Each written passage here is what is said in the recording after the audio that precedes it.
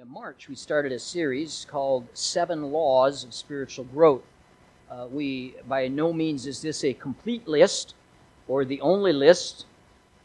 It's just some thoughts we had that we put down and wanted to bring to your attention. I think that it's been a help. I don't know if it's been a help to you, but it's certainly been a help to me as in studying these different things out. Here's the reminder of the first 6, because we're at the 7th law tonight. Here's the first 6 laws that we discussed. If you haven't heard them, they are going to be there would be on our YouTube channel. You can catch those up or on our podcast. Law number 1, He is God and we are not. That's pretty elemental, isn't it?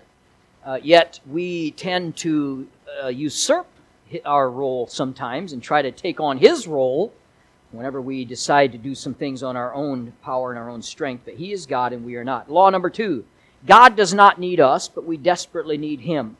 The third law was what God demands, He supplies. Boy, that was a blessing, studying that out. God demands from us for salvation what we absolutely cannot give. And so He supplies it. That's a blessing. God demands from us for sanctification what we cannot give. So He supplies it. Acts chapter 1, verse 8 for us. And what a blessing that lesson was. Law number 4, what you seek, you find. Law 5, active faith releases God's power. Law number 6, there is no growth without struggle. That one wasn't so much fun, because there's a lot of truth in that one, isn't there?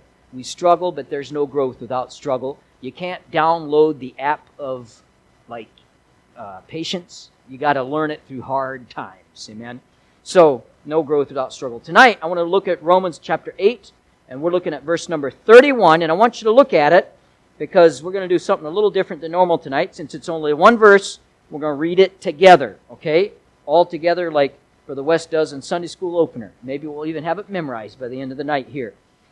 Read it with me, Romans chapter 8, verse 31. You ready?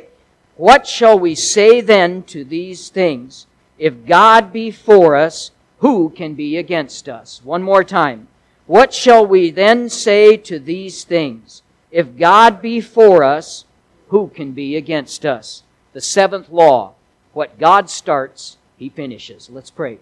Thank you, Father, for this time we have this evening and the few minutes we have left here. I pray that You would just help this to challenge and stir us to recognize what You're doing in our lives. We pray in Jesus' name. Amen. The final law here brings us back to God as the source of and the end of our faith. What God starts, He finishes. This law gives us hope in hard times. It keeps us going when we would rather quit.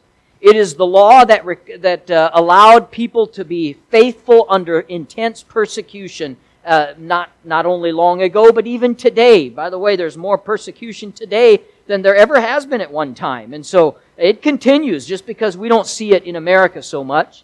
It's the law that gave Moses the strength to reject the treasures in Egypt and for the riches of God. This law reminds us that in the end, everything that we give up for the Lord will not be any sacrifice at all. When life tumbles in around us, when others have given up their faith, we can stand firm in ours because we see that that is not all that there is. The best is yet to come. And we know that in Hebrews 11, Moses saw that, and Abraham saw that, and all the other heroes that were listed saw that. They said they had an eye out for a city not built by hands and built by God Himself. And so they want to consider these words then. Romans 8:31 again. What shall we then say to these things? If God be for us, who can be against us? This is a question that the people of the world want answered. If there is a God, is there a God, I guess is the first question. And if there is a God, is He for us or against us? Now, when Paul says if God is for us, he is not using the word if, as in it's a possibility He is and maybe He isn't. It's the idea this verse has that since God is for us, or because God is for us, it is a foregone conclusion. There is no truth more fundamental than this one here. God is for us, brothers and sisters, tonight. God is for us. All that God is, all that God has, and all that God does, He does so on the behalf of His people.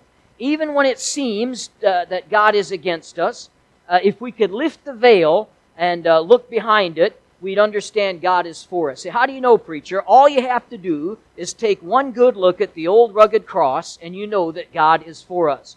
He so loved the world that He gave His only begotten Son to be our payment, the payment for our sin. Now consider tonight the enemies of the people of God. Can the devil stand against us if God is for us? No, he cannot, because he's been defeated. Can the world stand against us? No, because the Bible says Jesus has overcome the world. Can the flesh then destroy us? No, because in Christ we overcome the flesh. And so we ought to be bold, because who dares stand against us if God be for us? I always think of that general that said that to Abraham Lincoln during the Civil War. He says, let's hope that God is on our side. And Lincoln replied, no, it's more important that we be on the side of God.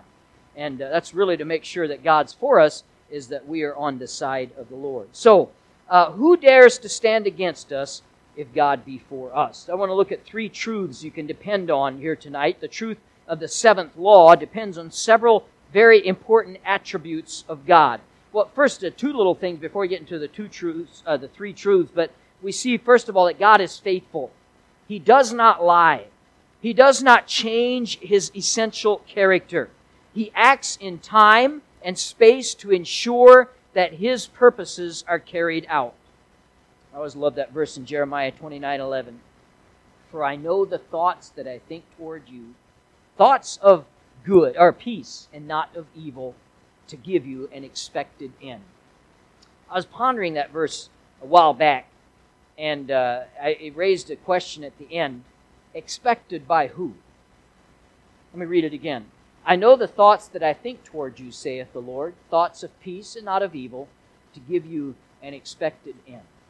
Expected by who? I think it's expected by the Lord, not necessarily by us every time.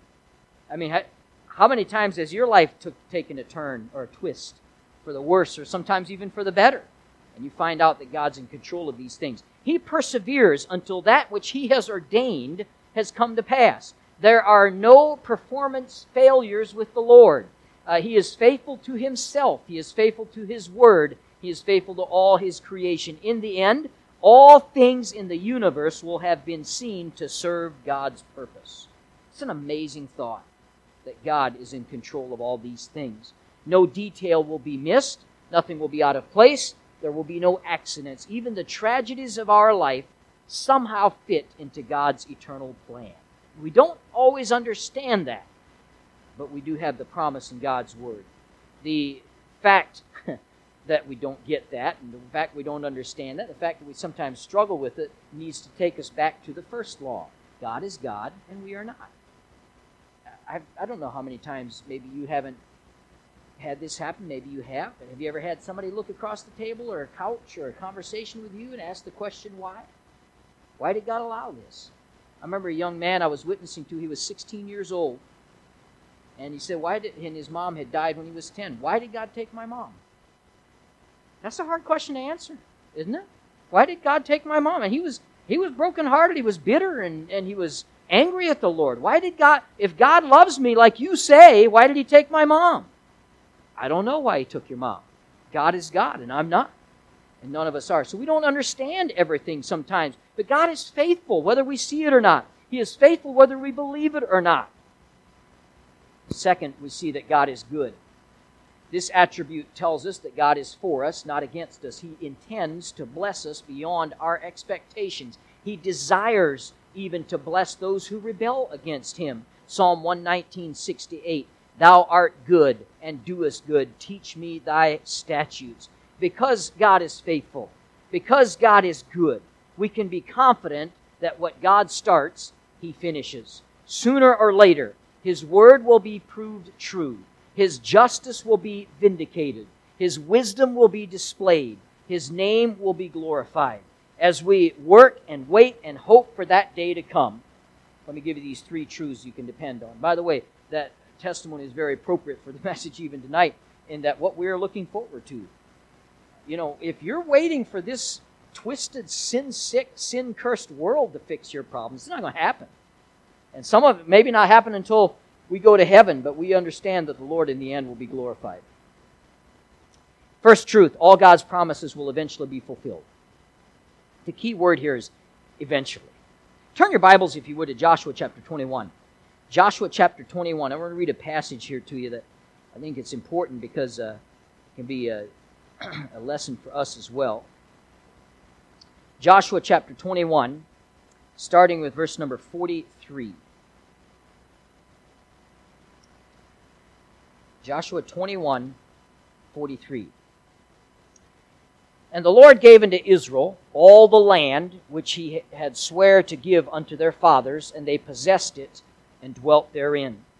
And the Lord gave them rest round about, according to all that he sware unto their fathers. And there stood not a man of all their enemies before them. The Lord delivered all their enemies into their hand. There failed not aught of any good thing which the Lord had spoken unto the house of Israel. Listen to these words. All came to pass. What God finishes, He starts. Here's the thing, though.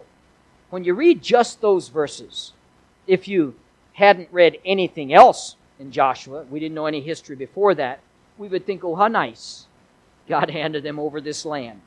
But do you understand, if you know the book of Joshua, this rest that they got here only came after long years of warfare.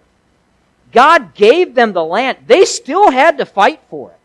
Just because they were given the land did not mean that everybody, all their opponents and all their oppressors, they just laid down. They had to fight for this land, and they had to go into battle over and over again. Many died, and much blood was shed for God's promises to come true. It wasn't just as if the Jews claimed the promise and then just moved in with no opposition at all. They had to fight to win what God had promised them. The same is true for you and I. We have to fight the good fight, the Bible says. Put on the whole armor of God, Ephesians chapter 6. Be good soldiers for the Lord. You know what that means in the Christian life? There's some hard times. There's some battles. That means being understood sometimes, even by friends, especially by the world. It means facing our fears.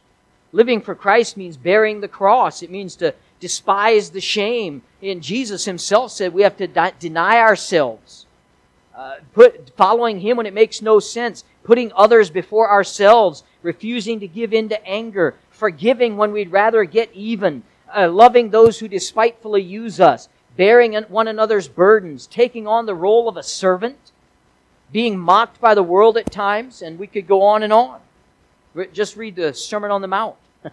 That's a real humiliating and convicting set of marching orders there. Sometimes the followers of Christ will even be put to death. It has happened and it may happen again, but being a Christian does not exempt you from the problems of life. Have you ever noticed that coming to Christ solves many problems, but it creates some others? You know, I've dealt with this over the years in ministry with people that get saved, and they have the idea that when they finally give up their sin and they come to Christ and they give their lives to Him, all their troubles are over. And the problems that are solved with salvation is things like salvation, forgiveness, removal of guilt, new desires, new power. It means a home in heaven. It means an abundant life while you live on earth. So it's not a bad deal by any stretch of the imagination.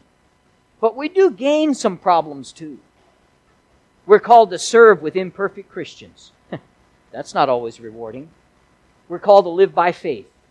That's not always easy. We're called to deny the desires of the flesh. That's not always fun. But the problems you gain are very small in comparison to the problems that you have in sin. But there are problems nonetheless. Being a Christian, being a follower of Christ, I think we'd all agree, is the best life that there is. Apart from Christ, there is no life at all worth living. And living for Christ, as one person put it, it's a bed of roses. Roses do have thorns, though. There's a few thorns in the life that we live for Christ. Amen. There's some difficulties along the way. The good news is that God will keep His promises to you. Because what God finishes, what God starts, He finishes. Amen. If I can get that right. It's good if I know the law. Amen. What He did for Israel so long ago here in Joshua, He does for His people today. Number 2, the second truth here, the Lord will complete His work in us. Psalm chapter 138, verse 8, the Lord will perfect that which concerneth me. Thy mercy, O Lord, endureth forever. Forsake not the words of thine own hands. It is very simple. Because the Lord's love endures forever, His purposes for us will endure forever. If God's love could somehow fail, which it can't, then perhaps we can doubt His purposes. But we can never doubt His purposes being fulfilled in our life because we can't doubt His love. Since His love reflects His eternal character, we can trust God. He will do whatever it takes to accomplish what He wants to accomplish in us. Now turn, if you would, over to Romans chapter 8 and verse number 29. Romans 8:29. This is just a couple verses before our text, if you were still open to that. And with ours, where we come to the third truth, the entire work of salvation is guaranteed by God. Romans 8:29. For whom He did foreknow, He also did predestinate to be conformed to the image of His Son, that He might be the firstborn among many brethren. Moreover, whom He did predestinate, them He also called, and whom He called, them He also justified, and whom He justified, them He also glorified. Notice the 5 key words in these 2 verses here. Foreknow, predestinate, called, justified, glorified. Now, really, if you wanted to look at it, this is kind of a comprehensive process of salvation. It begins in eternity past, and it ends in eternity future. It talks about foreknowledge and predestination. I do not believe that this is what some people that call themselves Calvinists refer to as God choosing who's going to be saved and who's not going to be saved. It clearly tells us here how God chooses, though, or how God knows. It's foreknowledge. God knows all, past, present, and future. So He foreknows. Foreknowledge is simply the fact that God is omniscient. He knows everything from eternity past. He knew who would be saved and who wouldn't be. I do not believe for 1 minute that He decides someone to go to hell and decides for another person whether to go to heaven or to hell. The Bible, my Bible anyway, says, for whosoever shall call upon the name of the Lord shall be saved. My Bible also says God is not willing that any should perish, but that all should come to repentance. So it is, I think, the foreknowledge here. But then it says, what the preacher says, predestined. Well, look at what it says when it's talking about being predestined here. It's not talking about salvation, but sanctification. When we're saved, He preordained for us who are saved to be conformed to the image of His Son. Justification ensures your righteous standing before the Lord, but glorification, then he goes on to glorification here, it speaks of your eternity in heaven. Now notice again what the Bible says here, verse number 30. Moreover, whom He did predestinate, them also He called. He also called, and whom He called, them He also justified. We understand justified means, best way to say it is justified, never sinned. Right? We are absolved of our sin.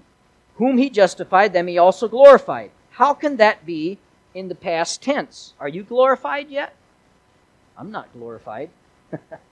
As long as we have sin in our life, we aren't glorified. Well, I think that glorified here, God speaks of future glorification almost like it's in the past tense, because God is so certain of it that it's as sure as it's already happened to us. We're glorified. When in God's mind, past, present, future, they're all the same. God's not tied down by time. And so in some sense that we can't fathom, really, our glorification has already happened. The Bible, another place, talks about how we're already seated with Christ in heaven, as good as done. What God has said He's going to do, He's going to do it. Because what God starts, God finishes. Amen. Now, let's look at 7 ways. I only have a few minutes here, but we'll finish it quick, I promise you. 7 ways to apply the 7th law. Number 1, we can be certain of our salvation. 1 John 5:13 says, those that believe on the name of the Son of God may know that have eternal life. Now, in a world of uncertainty, isn't it great to know some things like that? Our salvation is secure. This is vitally important because many people, especially religious people, say things like, I hope I'm going to heaven, but that is never the language of the Bible. The language of the Bible is you can know for a surety. For those who trust Christ, we have a certainty that depends on the promise of God. This allows us to look outward, not inward. Okay? We can be certain of our salvation. Number 2, we can be confident of God's purpose for us. Philippians chapter 1, verse 6. This is one of the truths that helps us when we're down and discouraged. He that hath begun a good work in you will perform it until the day of Jesus Christ. Another way of saying that is, what God starts, He finishes. And He'll finish you as well. as He grows you. Even when we're faithless, He is faithful still. I love this. Is one of my favorite verses. We go over this in discipleship in detail. 2 Timothy 2:13. What happens when we doubt? Preacher, what happens when I doubt? Well, here's a good verse. If we believe not, yet He abideth faithful. He cannot deny Himself. You know what that verse really means in its context? Even when you don't think you're saved, God knows you're saved, even if you don't feel saved anymore, as long as you're a child of God. Because sometimes, before you have your coffee, you don't feel saved. You ever been there before? And, or you might be having a really bad day. Have you ever had those days where you're in a sour mood, you want to complain, you're just nasty, and you don't know why? You don't feel saved? Yet He abideth faithful. Hallelujah. I'm glad my salvation doesn't depend on me. It depends on Him. Number 3, we can have comfort in the midst of bad circumstances. Things happen, both good and bad. Many times we can't understand the big picture. Things may not be so good for you right now in your life. But can I remind you, what God starts, He finishes. God will be glorified in the end, even though at times it may seem confusing nonetheless. I love this verse when Paul says, "For we..." Look at verse, it's in 28. Verse 28. "And we know, not we think, not we hope, not we dream." The Bible says, "For we know," or "and we know." Then he goes on that all things, not some things, not most things, not even things that make sense to us, but all things. We know all things work together for good to those that love God and are called according to His purpose. That's a lot of verse right there. Most of us know it by heart, and we have a real hard time living it because it's hard to recognize that sometimes. By the way, that's one of those verses it's easy to give people when they're in trouble. It's a lot harder for us to see it when we're in trouble, all right? In the end, all will be well and God will be glorified. What God starts, He finishes. Number 4, we can remain calm when the world is in turmoil. How do you stay in balance as a Christian in a world this crazy? I mean, keep your news off is one way to do it, amen? But, I mean, if you know what's going on and you see all that's happening, Psalm 46, a great chapter, points to a God who's our refuge and our strength, a very present help in time of trouble. That word help means He will be there for us, whatever we need, whenever we need it. He's the supernatural source of our strength. Chapter 46, verse 2 says, "Therefore we will not fear, though the earth be removed, and though the mountains be carried into the midst of the sea." I mean, that's some extreme language. Wouldn't you be worried if you saw the earth go off and the mountains be moved into the sea? It's a pretty extreme picture there. It says, "We will not fear." What do believers do in days of uncertainty? He tells us in verse 10, again, we're still in Psalm 46, "Be still, and know that I am God." That sounds kind of like the first law. I am God, you are not. That's what we do in times of uncertainty. Be still. Those who know God, those who know He is God, can remain calm under tremendous threat. Verse 11 goes on, "The Lord of hosts is with us. The God of Jacob is our refuge." Our God is in control. We can be still and know that God is there. When elections get messed up, the wrong person gets in, when abortion gets legalized, when illegal aliens get a free pass, all those things that really bother us, we can be still and know that God is still God. What God starts, He finishes. Next, we can have hope when our progress seems slow. You ever feel like you're not making any spiritual progress? You overcome a sin today and then commit the same sin tomorrow. Or you overcome a sin today and commit 4 new sins tomorrow. We're talking about going 3 steps forward, 2 steps back. Our answer is that, again, we go back to previous law, that good things come through struggle. We learn through struggle, and struggle doesn't always feel like growth, does it? Struggle sometimes feels like failure. But growth only comes through struggle. We generally do not appreciate victories that come at no cost. What we fight for, we value higher. And even our defeats and our setbacks can teach us to rely on the Lord. 1 Thessalonians 5:23, and the very God of peace sanctify you.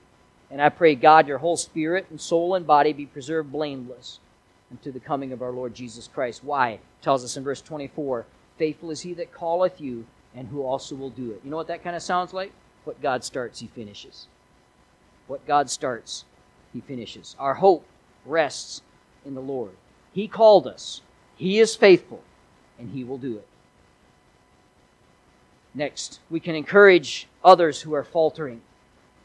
Through our growth, we ought to be helping others. Hebrews 10:24, and let us consider one another to provoke us unto love and to good works. Where do we do this? Where do we go to encourage other believers in the Lord? Any ideas? The local church, amen? I probably never get through a message without emphasizing at some point the local church. It's important for us, not forsaking the assembling of ourselves together, as the manner of some is, but exhorting one another. Where do you do that? At the local church. And so much the more as you see the day approaching. How do you do that? By a kind word, by a phone call, sending a note to somebody, hanging out after the service for a little bit. And we even went to the trouble of enlarging our foyer. Give you room to stand around and exhort one another and provoke one another to good love and to good works. Don't be a Lone Ranger Christian. Lone Ranger Christians get into trouble. We talked about that last week with Samson. Samson was a Lone Ranger Christian, and he got himself into bad trouble. You can encourage other believers by showing up on Sunday morning instead of staying in bed. In these latter days, let's make sure we come together and encourage each other. By the way, aren't you encouraged to see the crowds we've had Sunday mornings and the people coming? And by the way, our Sunday night growing as well. That is encouraging to see other Christians to come together for the Lord. Let's all just put faith and trust in the fact that what God starts, he's going to finish. We don't always know how. We certainly don't always feel like it's happening at the current time. But we can have faith and trust that what God starts, he most certainly will finish. So hopefully those laws will be a help to you, and were a help to you as we go through. And I certainly learned a lot in going through them myself.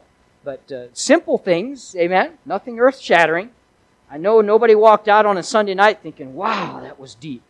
It wasn't. Pretty simple stuff. It was good for us to remember. When I was looking at that first one, I was almost thinking, man, this is too simple. But yet, think about how many times we get in trouble in our life when we take his place. We try to be him or do his job for him. If we remember the simple fact, God is God and we're not, he'll help us in all these things. But I'm grateful for this last one. What God starts, he'll finish. How about that song, He's Still Working on Me to Make Me What I Ought to Be? Took him just a week to make the moon and the stars, but he's still working on me. And I'm grateful for that. Father, we thank you for the time.